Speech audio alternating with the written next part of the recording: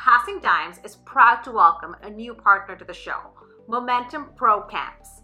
Momentum Pro Camps runs volleyball camps across Ontario, bringing professional athletes, coaches, and resources to communities, clubs, and partners. Momentum's mission is to inspire and develop high performers for life, and they're doing just that. Unfortunately, because of the COVID-19 pandemic, Momentum has suspended all programming until permitted by local public health recommendations. However, they have developed incredible future programming for athletes to benefit from and are excited to share it with all of you when we can play again. Follow us on social media at Momentum Pro Camps for updates and details on future programs, or email us at contact@momentumprocamps.com. Stay excellent, friends. Hello, everyone, and welcome back to Sharp Cuts. I'm Garrett May, along with Josh Nickel. As always, welcome to the show. With us today, we've got Logan Mend. Welcome to the show, Logan. First time on the show. We've had a few great folks with us, but hopefully we're here to hear some interesting stuff from you. Let's get right into it, Josh, because we got some stuff we want to talk about today. The Olympics is going on, obviously. Been following along. You see Team Canada is in it for the men's volleyball. Beach volleyball, our women are into it. But Canada's starting off the tournament with two tough losses. And it started off some thought processes for us, Josh. A little bit of controversy, a little bit of discussion. What are we getting into? Well, I think it's exciting that our sport is at a level where I think the community can be this critical because everybody's so invested. Like, that's maybe the good thing where... Wait, are people being critical? I'm invested, Josh. Let's go about it. Let's get into it. So, I mean, Hockey Canada loses, everybody and their mother has an opinion about it. Where volleyball, it's kind of like, we don't really know what's happening. Where this one, if you go to Volleyball Canada's Facebook page, Garrett, it is blowing up right now. I wish we could get this much comments on our stuff. So basically the debate, Garrett, that I'm really invested in, and we got the two guys on the show to do it, like you and Logan can go at it here because you guys are recent athletes and understand the struggle. But basically people are reflecting on our talent ID system, our structure of play, our whole entire system, Garrett, because we lost to Japan, and we looked it up before the show. Is their right side... They list him as 6'1", which probably means he's 6. And he went off for like 23 points. The other Japanese guy who had a great game, I think he had 22 points. They list him as 6'3". And people are questioning, saying, why do we have all these Gronks on Team Canada? Why did club coaches only take big kids? Universities and colleges take big kids? Like, why is size such a big part of our talent ID in our process where we lost to some mighty mites who can just ball out, right?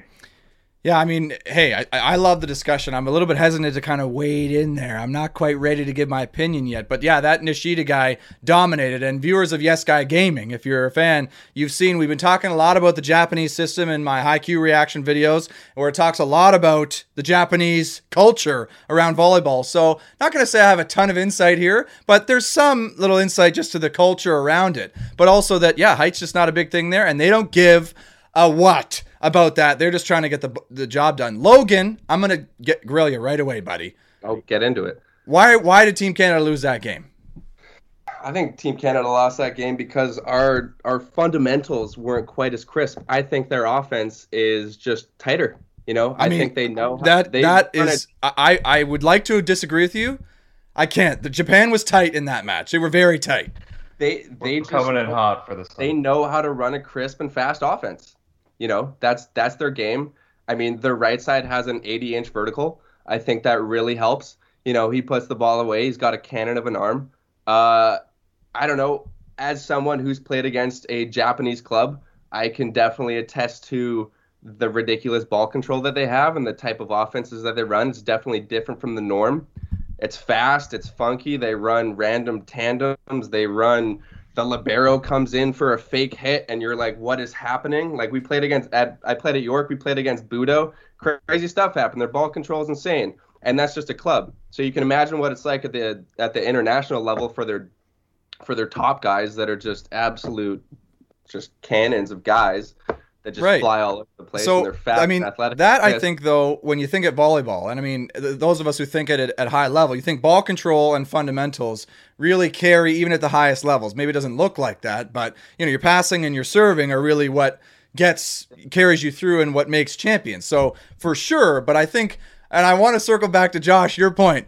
You called Team Canada full of a bunch of Gronks? Like, what do you mean by that? Like Gronkowski, like mouth breathers, like big dudes with like, is that what you're talking about? Because I'm ready to get on that train. I think people are questioning our talent ID model. And Logan, you've represented Canada on the beach. You've been deep into tryouts on the indoor. I know you didn't get the nod, but you were like right in there with like some of the top setters in the country, right? And then you went and played pro. Where I think Garrett, some people look at Gord and Mar and they see Shawan and they think like, oh, you guys just care about size and you try to teach them volleyball. Versus there's this story that a lot of club coaches like to say, where usually in club, like the 6'2", 6-foot guy is usually the best ball control guy, the best athlete on the team, but you don't really see them a lot at the U Sport level, and you certainly don't see them at the international level, at least in the Canadian system right now. But I would argue, Garrett, yes, Japan balled out and they're awesome, but I think that's culturally what they need to do, where in Canada, that's not the model we're trying to be. We're not trying to beat Japan for a medal, because they're not medaling at the Olympics. We're trying to beat Brazil, the USA, Russia, like these types of teams, and if you look at them, they're ginormous. Like Matt Anderson is a big dude who can ball, right? So I think that's the copycat model that maybe we're looking at as more the international footprint versus Japan. Just culturally, they know what they have and they have to have ball control. They have to be athletic. They have to do these things, but maybe they don't have access to a Stephen Marr like we do. Right, but that's the dumb piece, Josh. That's the exact piece. Is if they don't have access to that and they're competing with less resources, if you count height as a key resource to volleyball success, with less of that, they're doing more than us right now. So what the hell is our excuse? Iran, so all our problems are solved, right? We 3-donged them, so we beat Iran, so therefore we must be good again, right? Well, I don't know. Did Iran put a bunch of Gronks out there? Maybe they had the Gronkier Gronks than Team Canada, and that's why we got the win. They beat Venezuela in the pool already, so if you beat Poland, therefore you're good, and we beat you, so now we're going to beat Poland. There, you heard it here first. We're going to beat Poland. Gold medal for Canada. That's coming. I mean, absolutely. Did we just win the Olympics last night in pool play? I think so. Well, you heard it here first, folks. I mean, write it down, take it to your bookie. You can guarantee a win in the goal. Oh, wait, no, we're not ready. Okay, yeah. Not quite ready to do that. For our listeners, Logan, you're a recent U Sports grad. You played at York. You've been to the national team. You've been to Gatineau a lot. You would be 6'4", 6'5", right? 6'5", yeah. 6'5", like, are you average size as far as, like, players go? Like, when you walk into the Gatineau's gym, do you feel out of place? Do you feel tall? Do you feel small? I'd say I'm about average. I mean, for my position, I think I'm on the upper end. But in terms of just the crowd, like let's say there's 80 guys at a national team tryout for like the junior team, I'd say I'm like I feel right at home, 6'5". Because I mean, obviously there's a fair amount of 6'6", 6'7" guys, but I mean, most of the taller guys are in the middle, and then on the pins you get more of the 6'4" to 6'6" range. It's pretty rare to be like, oh, there's a 6'9" right side or a 6'9" left side. Like typically, I feel like our pin hitters at those tryouts are typically like 6'3" to 6'6", or like there's some 6'2" guys. Sure. Yeah. So no. What do you mean some 6'2" guys? There are 6'2" guys there. When I was there trying out, I'm 6'3", and I'm looking up at everybody across the board. Like I'm on the outside. I'm talking positional, right? Like I think like there's like a hand. I'm like lower end, but like there's it's 6'4" to 6'6", sure, for the outsides. Yeah, and Japan's rocking a right side guy who's 6'1.5". He's 186 centimeters, and this guy's balling. There's a video on YouTube of him ripping 6 aces in a row against Canada in 2018 or 19, just killing us. And this guy's kind of tiny. How many Canadian guys are rolling in with 44+ inch vertical jumps? Well, I mean that's a great question too. I mean, I don't think that many. I think if you're 6'1" and you're Canadian and you have an arm like that and a jump like that, I think if you're good, you're good. You know what I mean? I think if you have that talent, you're gonna get to where you need to get to.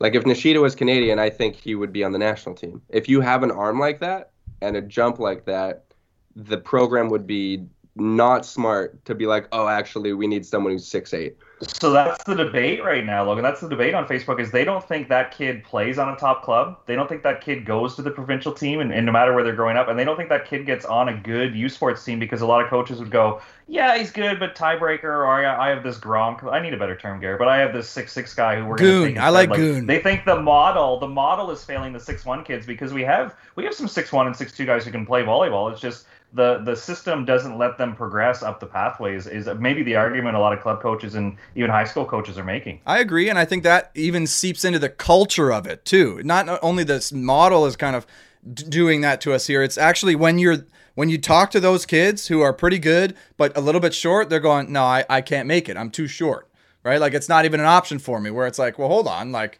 you totally could. Like there's no reason why you couldn't, other than, well, I don't know, maybe that guy has an advantage because he's bigger? I think bigger such the eye test, right? Like to Logan's point, we're talking about jumps. So like with our national team, there's physical testing, including the karting thing. But really, we're looking at like, can you play above the height of the net? Like you can be tall and not jump. Like so, your reach, your block touch, your spike touch, it wouldn't be that good. We're not just like looking for like 6'8" guys and teaching them volleyball. Like how much can you play above the net? And you're mentioning his vertical, Logan. Like obviously he's above the height of the net. He can hit angles. He can hit with pace. Like he probably has vision, so he can play volleyball. But I think some people are arguing that like if he walks into a York University tryout, is he going to get spotted? Well, I mean, I haven't seen footage of Nishida from when he was a university age. It wasn't that long ago. He's still quite young. Exactly. So But is he the outlier? I don't know. 100% Nishida would get picked up by a university team. That kind of talent doesn't. It's not like there's like hundreds of these kids who are 6'1" that are playing volleyball in Canada that are that physically gifted that we're just like, oh yeah, you're a phenom, but sorry, you don't meet the height requirement. Like, no, yeah, we do that. We literally do that. We have a program that does that. But you think that there's that many 6'1" kids out there that are freaks in Canada that are getting shut down, that are being like, oh, you can be a libero and that's it. No, like, not many maybe freaks. You never brought it up. Like Tahid at your school, like how much? I didn't talk to him about his recruiting process. Do you think like he was heavily recruited? Because that guy can play, but he's visibly undersized, right? Yeah, Tahid's a baller. I don't know if he was heavily recruited to other places. I can't speak to that. I don't know. Yeah, but, we have a program called Tall Maples that takes young kids who are big and gives them extra training, extra resources, extra growth because they're big only. There's a height requirement. Can't teach height. Well, okay, which side are you on then, Logan? You're telling me talent travels, but you can't teach height. Well, which is it, bud? So, Logan's having sharp cuts with himself. He's the greatest guest we've ever had. Okay. No, I think you're misunderstanding where my Maybe I am. It sounds like you're riding the fence, bud. Okay, so I'm saying that there is something to be said, like for Japan and having I'm saying that Nishida would be fine in Canada because he's insane. But what I'm saying with the Canadian system is like I've always been told that my dad was a coach for years. You can't teach height. Okay. So if you're tall and you're young, you're moldable. As long as you're coachable, you can have a good trajectory. Okay. Where I think that maybe Canada lacks in comparison to Japan is how we coach and how we develop young players. Yeah. I think we definitely have more resources in terms of height. Okay.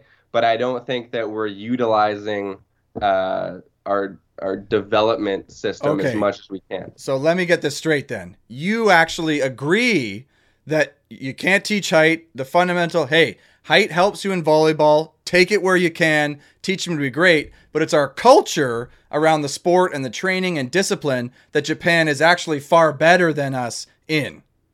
Yes. Okay, well, I think that's a fair point, and I don't think I agree, but I think it's a fair point. That, yeah, I think when you look at their culture and just the discipline and the commitment that they have in terms of the technical aspects of the game, like it's obvious. Like you're seeing guys run out, hitting a pipe on 2-ball, then setting a ball outside to a left side guy who's there waiting for it, pounding it down. It's smooth as butter, like at the highest levels, right? Like you're seeing that. But I will say this, and I think this is a good example because Canada and Japan have two young, physical right side players. We have Shawan Vernon Evans, and they have Yuji Nishida, right? So Yuji Nishida is a star, but they're about the same age. In Canada, you go and you play university. I mean, Shawan did not do that. He went right to the national team. Why? He's unproven. He's only ever played club. He never played pro. He went right there and got the job, and he's getting the job done. He's getting the opportunity. Nishida, potentially the same thing. If Nishida was in Canada, it'd be like, nah. You're going to university, go through the motions, figure it out. We don't care how good you are. We're not giving you this opportunity because you're not tall. Like, I don't see how that would play out in Canada in any other way. I don't disagree with you there. Like that, yeah. But, I mean, how many guys that age come along that are just automatically ready for the national team? It doesn't happen every year. Like Lepke, after a couple years at Trinity, was there. Shawan was apparently ready right off the bat, and he has had he's been playing in Europe, and Yeah. So, but how often does that happen? No, I'm not saying don't take Shawan. If Shawan's big, physical, and can do the job, get him in there. I'm not saying don't do that. But what I am saying is that Nishida would either be 5 or 7 years down the road in Canada, may not even get the sniff, right? Whereas they're saying, hey, we're looking for something different. And I'd be really curious to see what it is they're looking for. How do they evaluate? Because for us, I've been a part of that national team evaluation process. They're statting everything I'm doing. They submit a report at the end of the nationals in my last year where all the Canadian university athletes are there. And my hitting percentage is in the top 20 of guys, but maybe 15 to 20. My passing rate was a 2.2, which was well below some of the top 15 passers in the tournament. Yet we were in the final. We did a 2-man pass. I got set 50 balls a match. So how are we're obviously looking for something different. I mean, how it works out, hey, Canada's not doing that bad. Let's not blow the roof off this thing. But they seem to have an advantage in finding things that can give them that, where we may be missing that. Yeah. Josh, you got anything to say, or are you just riding the fence too? No, absolutely. I think there's a saying that goes with that, Garrett. I think you start to see what you're looking for, right? So I think the talent ID process maybe values certain things where a Garrett May, a 6'3" guy who wins and scores and gets 50 matches or 50 balls a match, maybe he doesn't show as well as who was in your cycle. Riley Barnes, I'm sure, looked good to the national team, right? I'm trying to think who else in your cycle would have played. No, for BC he right won. After, they won. They beat us. So he's maybe a bad example, but Nick Del Bianco, who's a great guy, love him. He was my partner, great athlete, and he and I were probably as good as each other, if not, jockeying. But he looked way better on the stats, even though we beat them in the first round, right? So, exactly. What are you finding out of the data? You would never say this. Logan, you would never say this, so I'll say it for you. Byron Kakaradics is a very good volleyball player, but I'm starting to question his ability to set the ball. He can serve really well. He's a great blocker. But can he set the ball consistently? Byron, he won a national championship with UBC, good setter, but he goes to this tryout and he looks ginormous, he looks the part. I'm sure he's a nice guy, but I'm hearing, and I won't reveal my sources because then they won't be my sources anymore. Can he set the same ball 3 times in a row? I'm hearing no. Who the hell is this guy? Is this a national team guy? You don't know he's Byron? in the program. Byron's been in the program since I was trying to get in the program. We were the same year. He was the UBC setter. He's just big? He's probably never coming on the show now that I softly called him out, but he's a big dude. He's 6'7", he jumps high, he's long, he's lanky, he's strong. He's got a wicked serve, wicked block, wicked hit. He'd be a great right side. Beast of a I honestly see now we gotta fluff him up a bit now that Josh chirped him a little bit. To be honest. But let me bury him again, Garrett. He goes overseas and you're the international setter. And on the depth chart, you end up as the 3rd guy, but you're the import. How are you the import and you drop on the depth chart? There's got to be something that he can't play volleyball. Well, I think it's tough when your first year's in France, which is a very fast-paced technical league. No, So you're saying you signed that deal. What are you talking about? You made the team. Tough in France. Go to another league. What? No. What are you talking about? Not technical, Logan. Where can he play that's not technical? I don't know, man. This is the thing, though. He's big, he's long, he's physical. Oh, he can hit. It's we like that, right? Which is fine. It does do well. You see some teams who got the big unit at the setter position who are just physical. What's the U.S.'s setter? He's fantastic. Micah, he's a big body though. He looks. If you could make a setter in a lab, Micah Christensen is that guy. Yeah, Micah Christensen, he's fantastic. Love that guy. Great highlights, but also helps his team win. Fantastic. But he's just a winner. Right. He gets the job done. That's what I feel like you got to want. I don't want a national title. We should take him. How do you evaluate that though if you don't just take the setter from the team who won? We're missing a big piece there, I think. Where is Ben Ball when you need him? That's what I'm saying. I can sling it. Ben Ball can sling the ball. Like a legendary setter at university level in Canada history, national champion. I think he got injured and I think struggled with that, but still, like that's the type of person you go, okay, well, what the hell are we doing here? Like, before media was a big thing, I'd be on my lunch hour and I'd be like, I want to watch video. I would type in Ben Ball's highlight tape because it was awesome. Like Benjo, I think, was putting it up on YouTube. It was so crisp. Like, I got to refrain from really hyping Trinity guys too much on the show. I got to rein that back a little bit because I don't know. It's just a lot of success there, a lot of national team guys. All right, easy there, bud.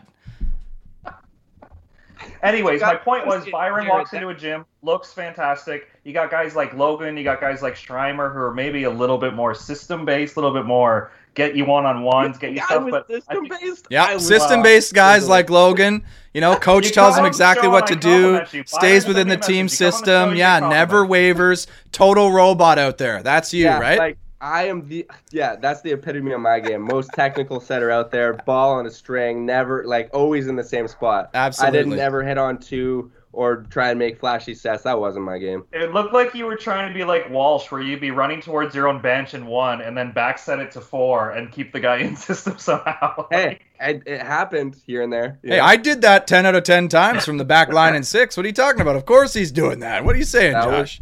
I was trying to get on, volley pictures, Yeah, you got to just make that play, even if you make it 1 out of 5 times. To clip the one you do, now your highlight reel, you get a spot on the national team. Exactly. That's how that works. Well, at least a contract somewhere, probably in Asia. Or Israel. See, that's the thing that is so kind of frustrating for me, and was when I was, I guess, in the system. I don't know, like, the national team never seemed that interested in me as an indoor player. Maybe because they assumed I was a beach guy, which I kind of was. So, I mean, that was fair, but there never was this like, oh, yeah, Garrett could be a national team guy one day. It was always, well, I don't know, whatever, right? So, but we won a lot. We were highly competitive. I think, a lot of guys of my size who were winners just kind of have been, not saying overlooked, because the winners rise to the top for sure, but earlier on, like picked for teams early on. Like if I was 6'7", for example, when I was 15, I would have got put on the older Team Ontario. Like they would have just picked me and done that, right? But I wasn't. So I was on the B junior, like lesser, lower team. And so, does that influence my growth? I would say yes. So this is interesting because I think we're going to disagree on this one where, and in BC, Logan, you and I, we talked about the show, and I'll give a shout out to Seymour. Sometimes he encourages his athletes, you can go to a better club, but why wouldn't you stay with your club and be a starter, get the clutch points, get the reps? Where Garrett, I think you kind of grew up in a system where, no, we're going to play up, we're going to play older. Like Garrett, I think you won an OVA men's elite event when you were like 17, and that was not happening at that time, right? So I think, Garrett, you were pushing to play up, where Logan, it's kind of like, you can sometimes stay with your group and have a good experience, and just because you're good at 15 doesn't mean you need to play 18U. Like, Logan, am I misspeaking? We kind of discussed this briefly. I feel like you might be misspeaking, Josh. I think it's a really good, when you are the top of your age group, I think it's beneficial to play at an older age. I mean, I skipped grade 2, so I was always playing up an age. Like when I was super smart guy. When I was in high school, like I was always playing up, and especially like going to tryouts. Like when I played for BC for the Thompson River Zone, or Thompson Rivers Okanagan Zone for BC Summer Games. Like I was 15 playing in like the 17U beach, whatever. It came 4th, sure. But it's like because I was playing up 2 age groups. Okay, I think that's more beneficial than playing for the 15U indoor team for BC Summer Games, rather than like waiting that, because I would have been first year university. Yeah, but hold the phone. BC Summer Games, but but BC Summer Games, that's a picked team. It's chosen. You have to try out. Right, that's what I'm saying. Somebody picks you. It's not, hey, you have a choice here. You get picked. So you played up because you were tall.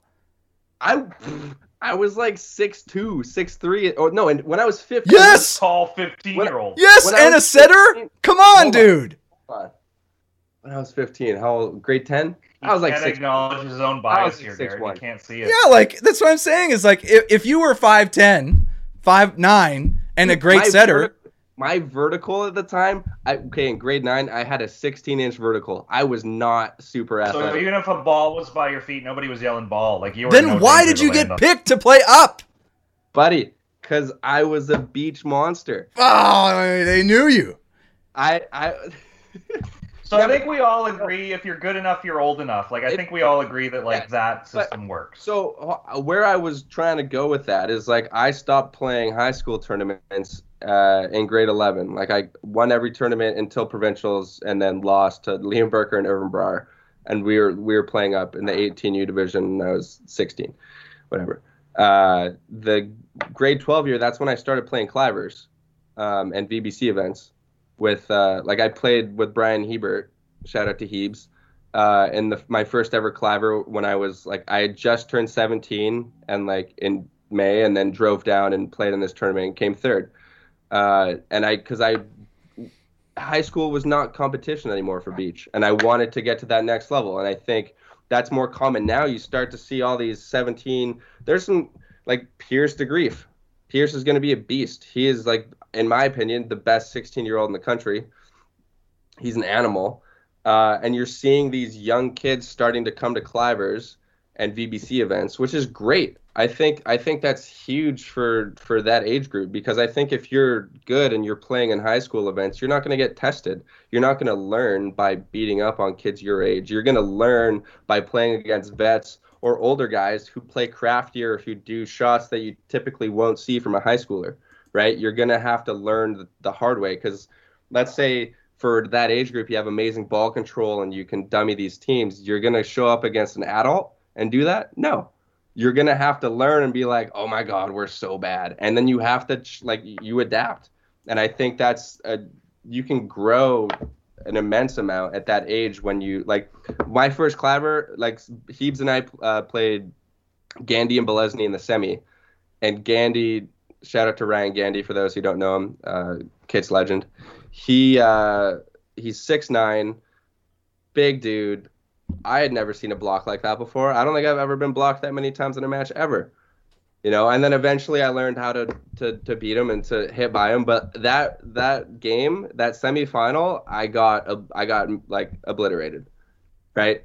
But it's a learning. I don't think we're surprised, are we, Josh? Or not at all, but it's I think that's a huge opportunity for kids that age. Yeah, I totally agree. But I don't think that's the question, because I think there's a lot of people who want to play and are keen to play and want to be good, right? Sure. And I think it especially shows itself in the women's game as well. And we're not really talking about that much because the Team Canada men are in the Olympics, but it definitely shows itself in the women's game as well. And you see a lot of youth female athletes where it's not necessarily about what are you willing to do, what do you have the resources to do, it's what do you have the opportunity to do, right? So for our Team Ontario teams, for example, if you make Team Ontario or the High Performance Training Center, or I'm sure it's similar in other provinces, where there's a group of players who are selected to play throughout the summer with top coaches in the province, full resources, training facilities, and a tournament at the end where you get to put it all together and compete. Where kids who are not selected for that team don't play. They have nothing. There's no tournaments. There's no summer league. There's nothing. They don't play. So sure, go play beach. Go play in the clivers. It'll be great for you. Absolutely. Not saying it's not. And people do that. But what you're missing out on by not being selected for some of these things at a young age is that opportunity to improve, which I think is some of the points that some of these folks in this thread here we're talking about are trying to make. I'll just quote in the Invado VB shout out. We're in gyms all over the province and work with club coaches and clubs all the time. We frequently see several top players move to third teams or not even selected because of their height. So many gems that we're failing to polish in Ontario and Canada, which I think is the main point here is okay, what are we missing here? Why are we, when are we looking at kids, we're picking height and maybe over a kid who's winning, for example? And I don't have a great answer, but it doesn't feel right to me and I question it. Well, I think the rationale from that would be that we're picking the future, not necessarily who's winning in that moment. Because I think at that age group, someone who, let's say there's like a 6'7", 16-year-old, that kid's probably not fully developed. He's not used to his body. So he's not going to be, let's say he's not as coordinated as a 6'2" kid who's pretty much fully developed, who's gone through puberty, who's a man already, and who is more developed, right? So they're going to be able to be more technically sound and better at volleyball. My little tidbit to that is like, okay, if you have a 6'7" kid and a 6'2" kid with the exact same skill set, you're going to pick the 6'7" kid every day. Why wouldn't you? He's taller. Well, I'm going to immediately question though. Okay, same volleyball skill set? Same volleyball skill set. See, we're missing a piece here. Sorry, pardon my language. I'm getting hype here. Here we go. We're missing a piece, right? Because you're looking at a kid, what's their volleyball skill set? When there is, if I asked you what percentage of the sport do you think is physical and what percentage do you think is mental, what would you say? Okay. No, answer the question. A large part is mental, for sure. Right, and we're picking based on the physical skills most of the time. And I agree that we're doing that, and I would do that too. But the piece that's missing is, who's the more competitive kid, and how much value does that have? We're not doing that at all, as far as I can see. So when I take a team of 14 kids, and they're all short and terrible on my club team, and the team I'm looking across the net at takes 8 kids to keep it tight, tall kids coming off the bench to whatever, I look like an idiot.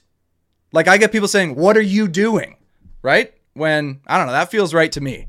Josh, you've been awfully quiet, and I just want to know, if I'm burying Logan, are you on my back, or are you with Logan here?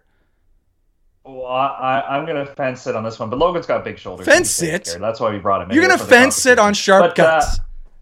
There's so many layers to this conversation that I think Logan's 6'2" to 6'7" example, that's not the example. We're talking 5'10" kids versus the 6'7" kid getting the boost. Like, at 16U, I find that's where a lot of people career, especially in the boys game, because the net goes up a little bit, and I think that mighty might baller guy, like, I think there's a natural stage in our sport where I have this biggest problem with parents, and I'm sure if they're listening to the show, they're not the parents, Garrett, but I think there's a misconception about how volleyball changes. Wait, did you just chirp any parents watching our show? So here's the biggest problem. We've all heard this as, if they're listening to this show, they're well educated, they're well informed. If they're not, these are the parents that I hate. So when you said you're sure they're not the parents, you meant it. Exactly. Okay, yeah, exactly. All right. No, sorry, I think there's a misconception how points are earned in our sport, where when you play 14U, it's probably a good tactic not to make errors, to keep the ball in play, to not be aggressive, because, those are the kids where you can say, we're missing too many serves. But Logan, when you're playing U Sports, how many times does your coach say, we're missing too many serves? Because points are earned differently, where if we're going to serve a muffin and they're going to pass in system, we might as well have just rolled the ball underneath the net, because if we're not going to, make service pressure, we're going to lose that point anyways. Where I've had 18U parents talk to me about, it's a game of errors. No, it is not. It is a game that awards athleticism and aggression, and it's not like, we made too many errors, Logan. We hit more balls than bounds. Yeah, we also earned more kills than they did. So just keeping the ball in, hitting continues. That's not the game at a certain stage. And I also think this winners conversation, at 16U, the net goes up, the game gets more physical, guys have careered. So I think there is a natural stage where our sport gets a little bit more physical, and that might match up with puberty, at least on the guys' side, about the lanky kid maybe figures it out. Logan, I keep talking. You're going to try to jump in here any second. But I think there's a lot of layers about people have this misconception about talent ID. I agree with you, Garrett. I think competitiveness, and I think that other stuff. But I think just because, and you hear it all the time from parents too, they won 15U provincials, they won 16U provincials. Nobody cares. Nobody cares. What did you do at 17U and 18U? Yeah. Okay.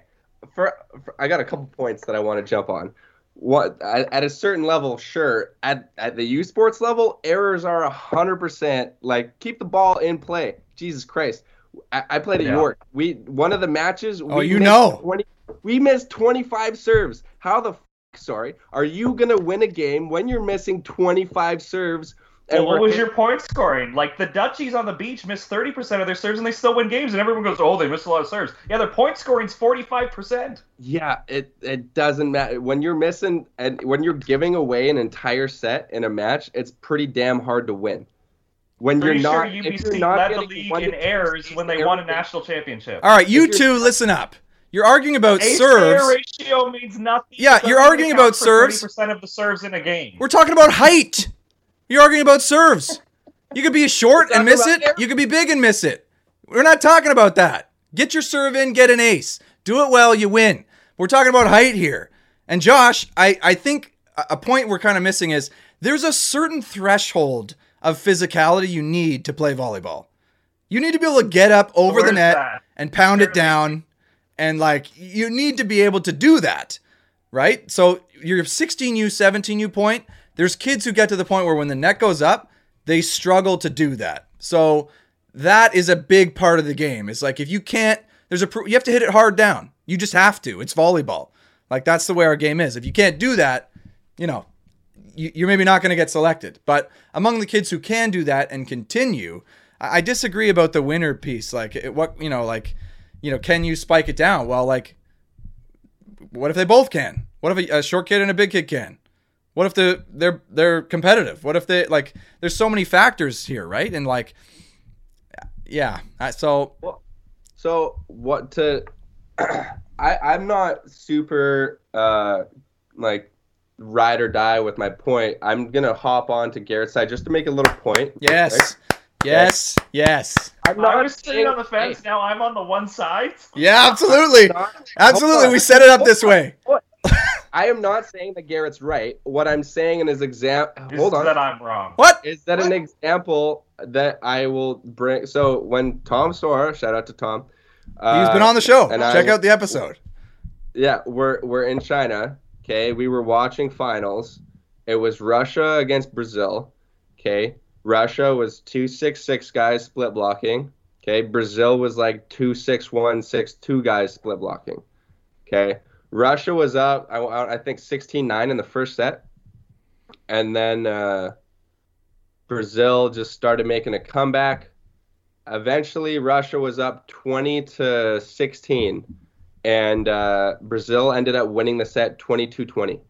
Okay, they went after this one Russian kid, just crumbled him. Like, you could see he just broke. And then they mucked him in the second set and won the final. Okay, I will say just... it doesn't matter at a certain level. Okay. At a certain level, height doesn't matter. It's how, like, because people can put the ball away. Like, Bruno is not massive. Okay. Lupo is not massive. Lupo is massive. You almost misspoke there. Lupo is like sorry. Nikolai's 7 foot. Lupo is like 6'4", 6'5". No, I'm taller than Lupo. No chance. No, I'm taller than Lupo. Look it up. I've had this argument with our guys. I used to think Lupo was a Mighty Mike too. He's not. No, I'm eye to eye with Lupo. No, like those guys are pretty big. Okay, Soren, Shilnikov, they're all flirting with 6'4", 6'5". Okay. Well, anyway, at a certain level, it's how can you put the ball away and how can you deal with adversity? It's like, if you hit a ball out, if you get blocked, are you gonna be able to come back and stay in your game and like stay with what it does well for you? Or are you gonna be like, oh man, that block was pretty big, I got to switch up what I'm doing, right? Are you going to be mentally tough and win? Or are you going to crumble and start thinking too much? Because at that level, it doesn't matter if you're 6'2" or 6'7". It's how are you, especially on beach, how are you going to deal with the defense? Well, we think especially beach, but indoor too. I don't want the big unit who's going to fold up completely on the big stage on my team. I want the toughest guy. Matt, maybe that's just me, but like, I need that guy on my team, right? But how can you quantify that? We need to figure it out. You're hosting a tryout. How do you do this? So we need to figure it out. More kids. Maybe an arm wrestle. Model is keep more people involved in the sport. You have a bigger sample size. So you're a club coach who takes 14 guys. Credit to you. But in a 2-day tryout, Garrett, how am I doing this? Because it's easy just to say, all right, that guy's really tall, the skill's kind of even. We'll take the big dumb Gronk versus the Mighty Mike guy because I don't see politics here. Short court tournament. Are we going to talk tournament? Well, one thing that I'll say, like, I think politics and nepotism have a little bit of a play in some of the issues that go on. I think it's somebody who plays for their dad, right? Well, but like we know nothing about that on this show. There's no nepotism here. There's no special treatment for family. It's fully just straight up. To be honest, I got when I was as the coach's kid, like I got worked twice as hard because if you get worked harder, then it seems equal. But if you get treated equal, then it seems like you're getting favorited, right? So I ran the most amount of lines out of anyone on that team, bar none. So were you in the best shape? By the end of it, yeah. Yes, that's favoritism. No, it is Yes! See? Because I had more than everybody else. I That had is a big mouth. favoritism. He made you better. No. Okay, but anyway, I'm talking connections at the national team. Oh. I think depending on what Name names. So I don't trust your source here. naming names. Connections But- at the national team. Okay. This is different. I'm thinking like what university you go to, Oh. who Your coach? is, who's your family, where are the connections? Like I know for a like when I went the last B team tryouts that I went to, immediately a bunch of us got shoved onto the far court that had no chance at making the team.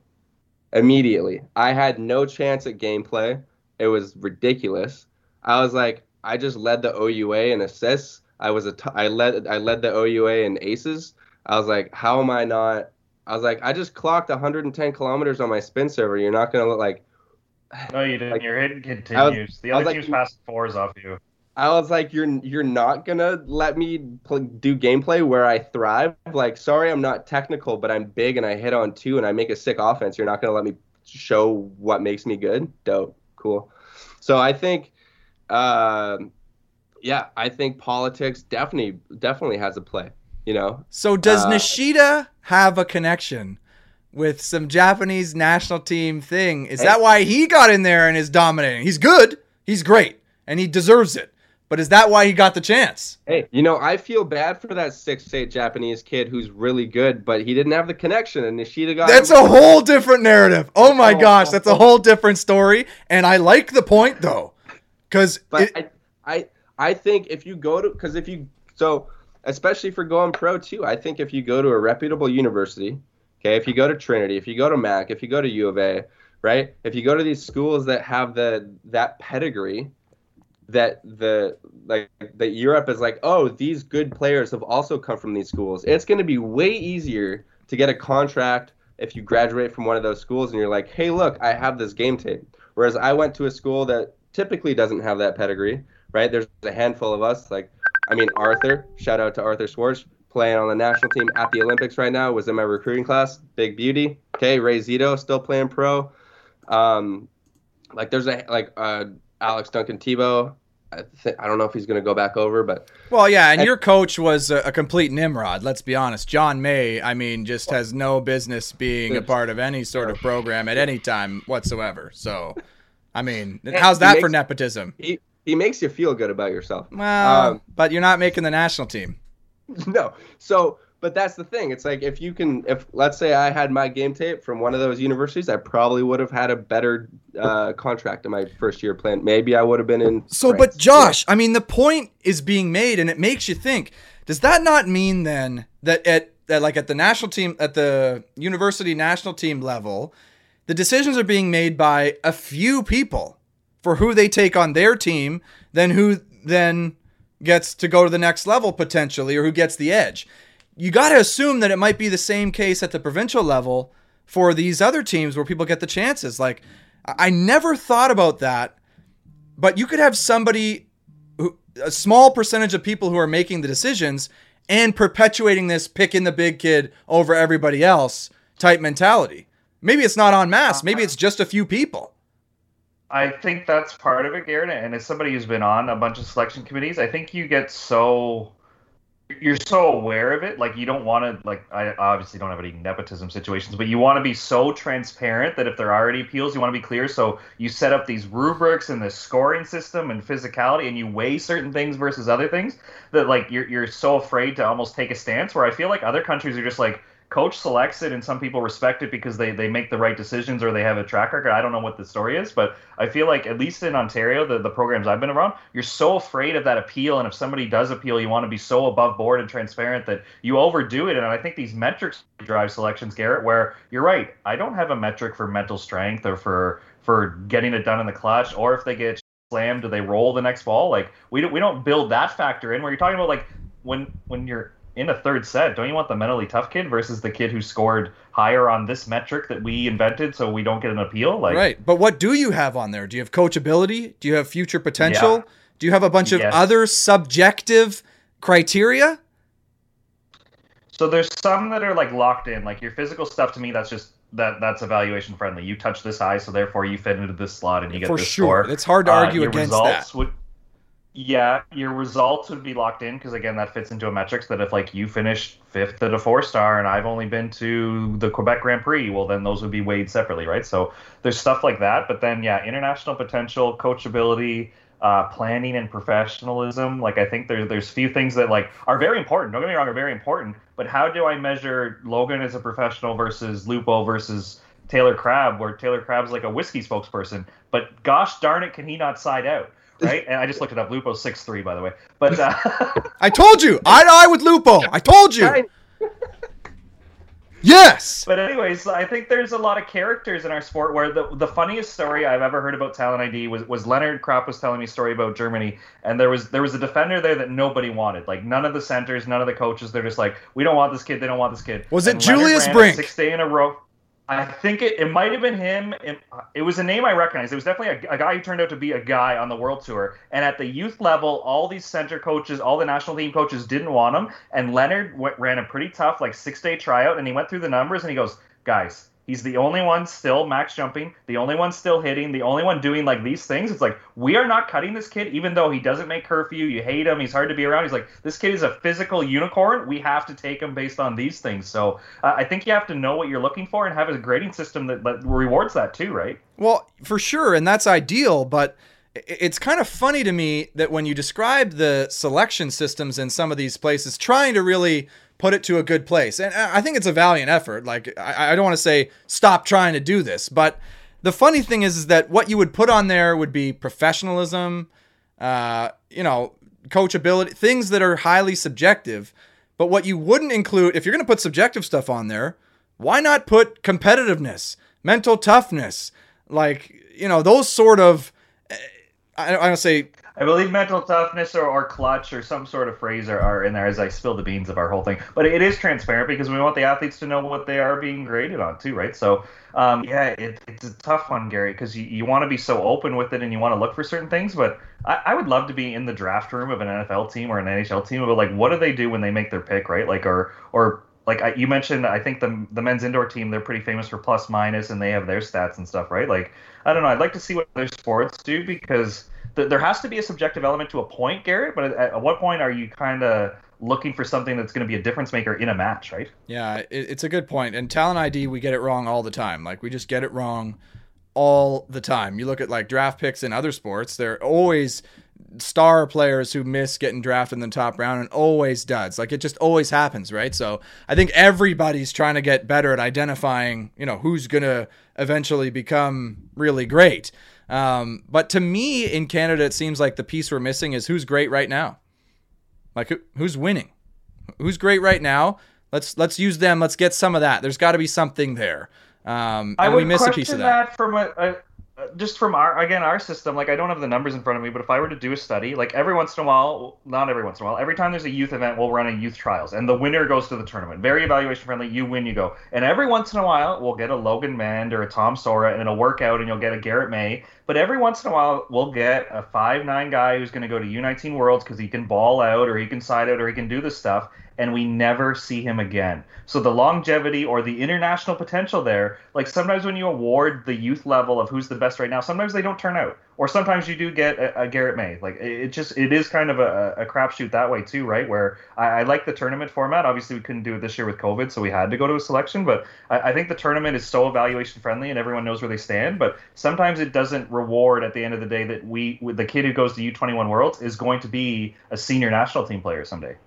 But I also think the tournament style also kind of sucks for BC kids.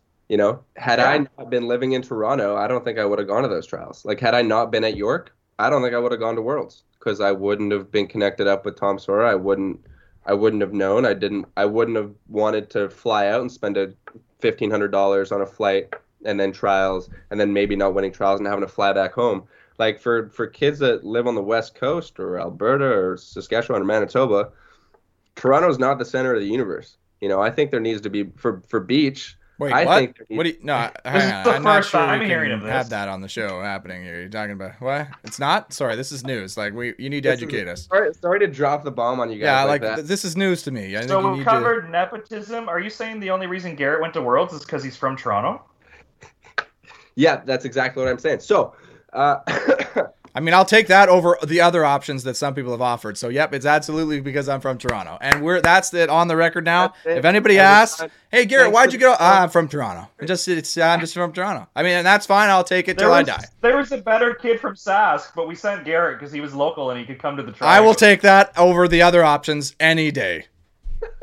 but I think there needs to be more of a West Coast presence, or more. So, here's my dream: Canada makes a tour of provincial stops. Right? Team like Volleyball Canada needs to create a tour, okay, with Vancouver Open type tournaments in every single province. You're talking beach Okay. or indoor, because those are very different beasts. Beach. Yeah, well, Beach. listen, you're talking to two people who know very well the challenges, trials, and tribulations of Yeah. a national tour, having experienced it in my lifetime. And it's just not going to happen. What's Yeah, next, Canada- Logan? You're going to tell us we just need sponsors? That's all we need is we need sponsors, and all of a sudden it's going to happen? You're telling me What's your you big might not idea take a here? $1,500 ticket to go to Worlds? You're talking about somebody do the same thing to go to some random tournament? No. Right? Yeah, they go to I the know. Josh Nickel Invitational in Windsor, Ontario. Like, I'd come go on. to that. Come on. I would go to that. I'll I'd be in fly Windsor it. for the Josh Nickel I'd fly Invitational, it. but I got your back. I don't know why I just picked Windsor. I would probably have it in Kincardine or something. But anyway. But anyway, I think even for like national team tryouts, even for the youth level, or I think if you're living in BC, like maybe you don't have the resources, you don't have the financial help, maybe there's some talented kids that just don't have that access, and they're just not going to make it out to Gatineau, or they're not going to go to Toronto to the trials, right?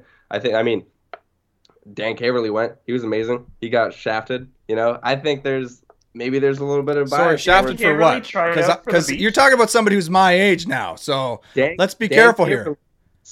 Dan Caverly went to those trials. I think that was he playing with Chow? I think that was similar time to Plantinga. There was something that went on, and kind of, yeah. Well, you're talking about years that I was at every single national team trial, training center, tryout, whatever. So let's be specific here, Logan, because I got the deets. I don't have the specific deeds. I just know that something happened Yeah, nothing happened. and the wrong way. I don't remember that ever. So maybe I need to get educated. But I mean, maybe Mike Plantinga got picked because he was big.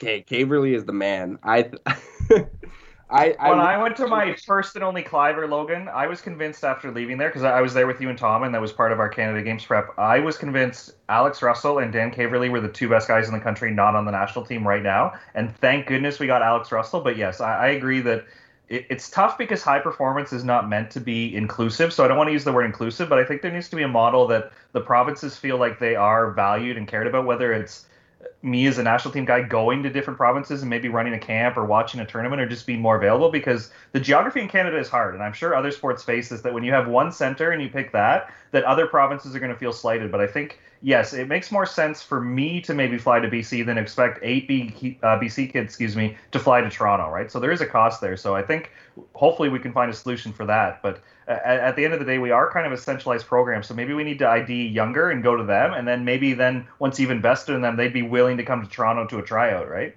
I think we just need a top volley in Canada, follow the Norway route. We just need to have a volleyball academy, where all the top volleyball players go, and then they go to school there.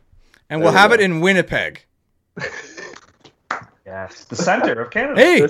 Hey, you don't want to come to Toronto? Let's go to Winnipeg, Logan. Let's put your money where your mouth is. Let's go to Winnipeg. Hey, Winnipeg is great. We had Canada Games there. It's honestly not that the bugs were not bad. I anticipated the worst, and it was actually quite nice. I mean, No, let's go even further. Let's go to Halifax. Beautiful. Nicest people. no, that is dumb. Okay? That is dumb. We're not going to Halifax. We're not going to go to the complete coast and make everybody go as far as frickin' possible. I'm No, talking I think central. we're beach. East Coast, West Coast. They probably have an international airport. We're closer to Europe. Look at a map. Well, if we're talking places to put a center, you want to talk somewhere that you can play outside the longest. Kitsilano. Duh. I mean, you're playing beach in March, October? April? Like, you can play beach. There were guys playing beach year-round at Kits. That's a bit insane. But it was happening. You can play in booties, you know? You wear sweats and a long sleeve and you're good. That's commitment, Josh. And we as a country have failed to tap into that community. So, Logan, you got to reshare this episode with all your friends out there, Kits Beach, all the BC community, and say, hey, come aboard. Let's work together. Well, let's be friends. I want to meet these people. Oh, they're fantastic. So what Ontario is lacking is I think the elite, like you stop you right there. Don't even say what you were going to say. No, I'm ready. I'm ready to be on your side with this, but make it a good point. Okay. You show up to Ashbridges, you do your 2 hours of training, and then you leave. Okay. At Kits, you show up to Kits, you train, you hang out, maybe you have a beer, you're hanging out with the crew. Like back when Challenge Court was in its prime, COVID kind of threw a wrench in things. Challenge Court's starting to make a comeback.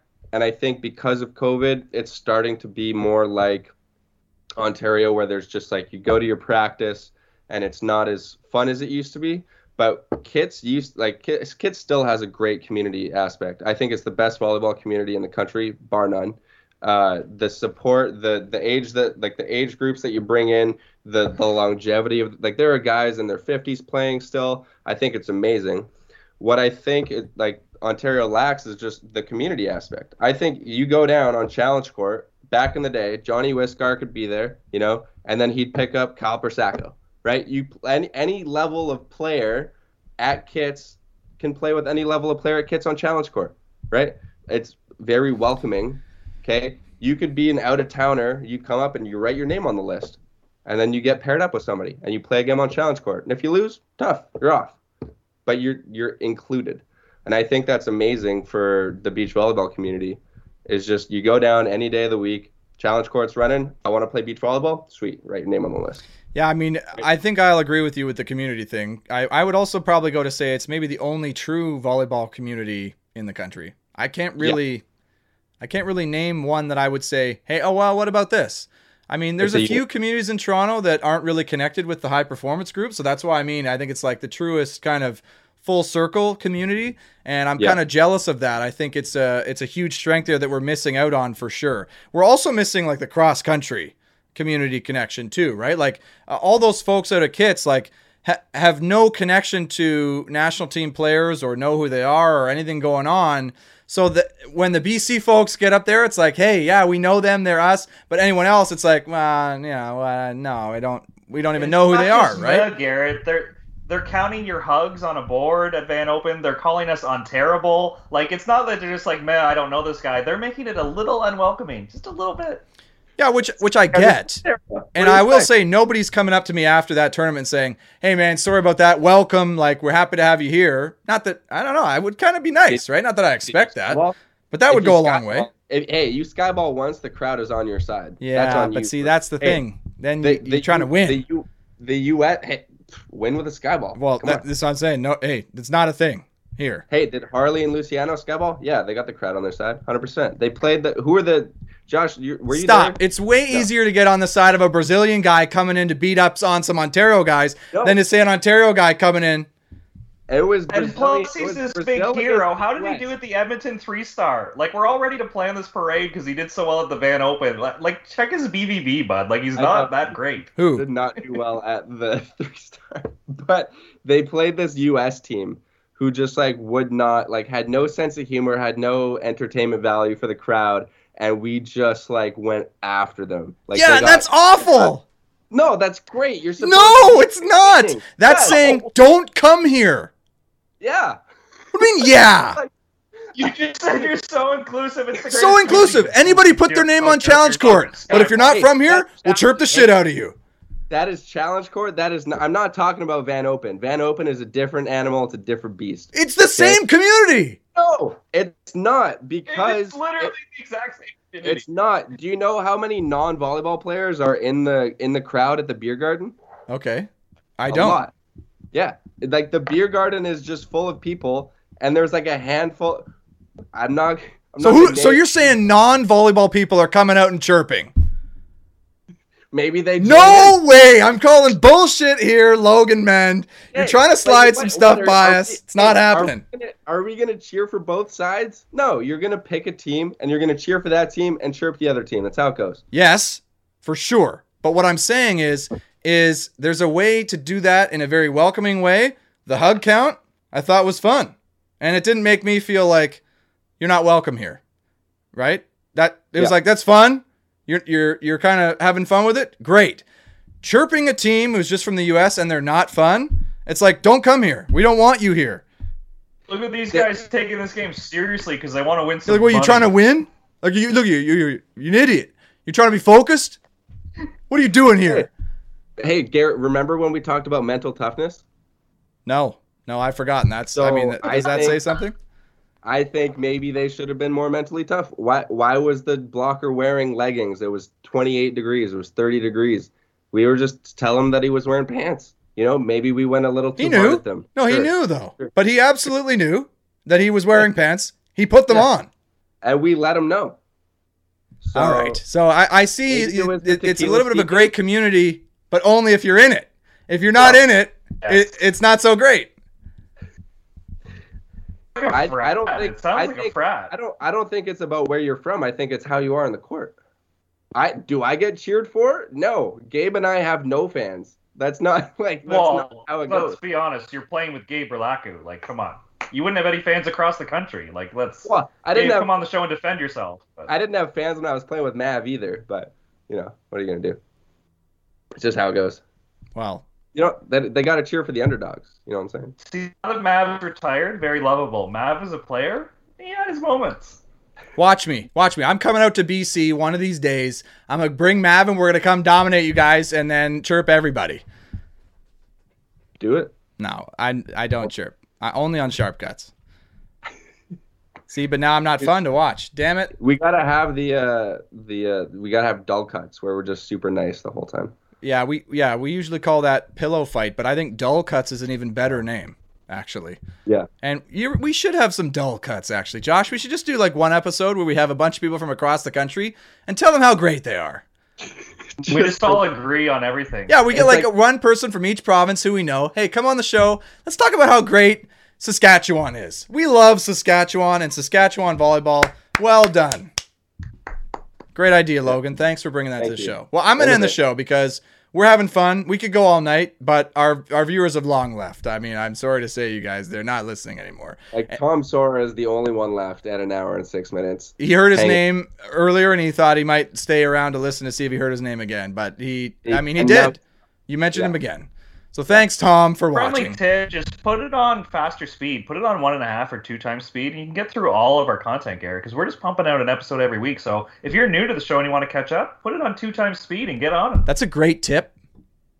I never do that. I should start doing that. That's smart.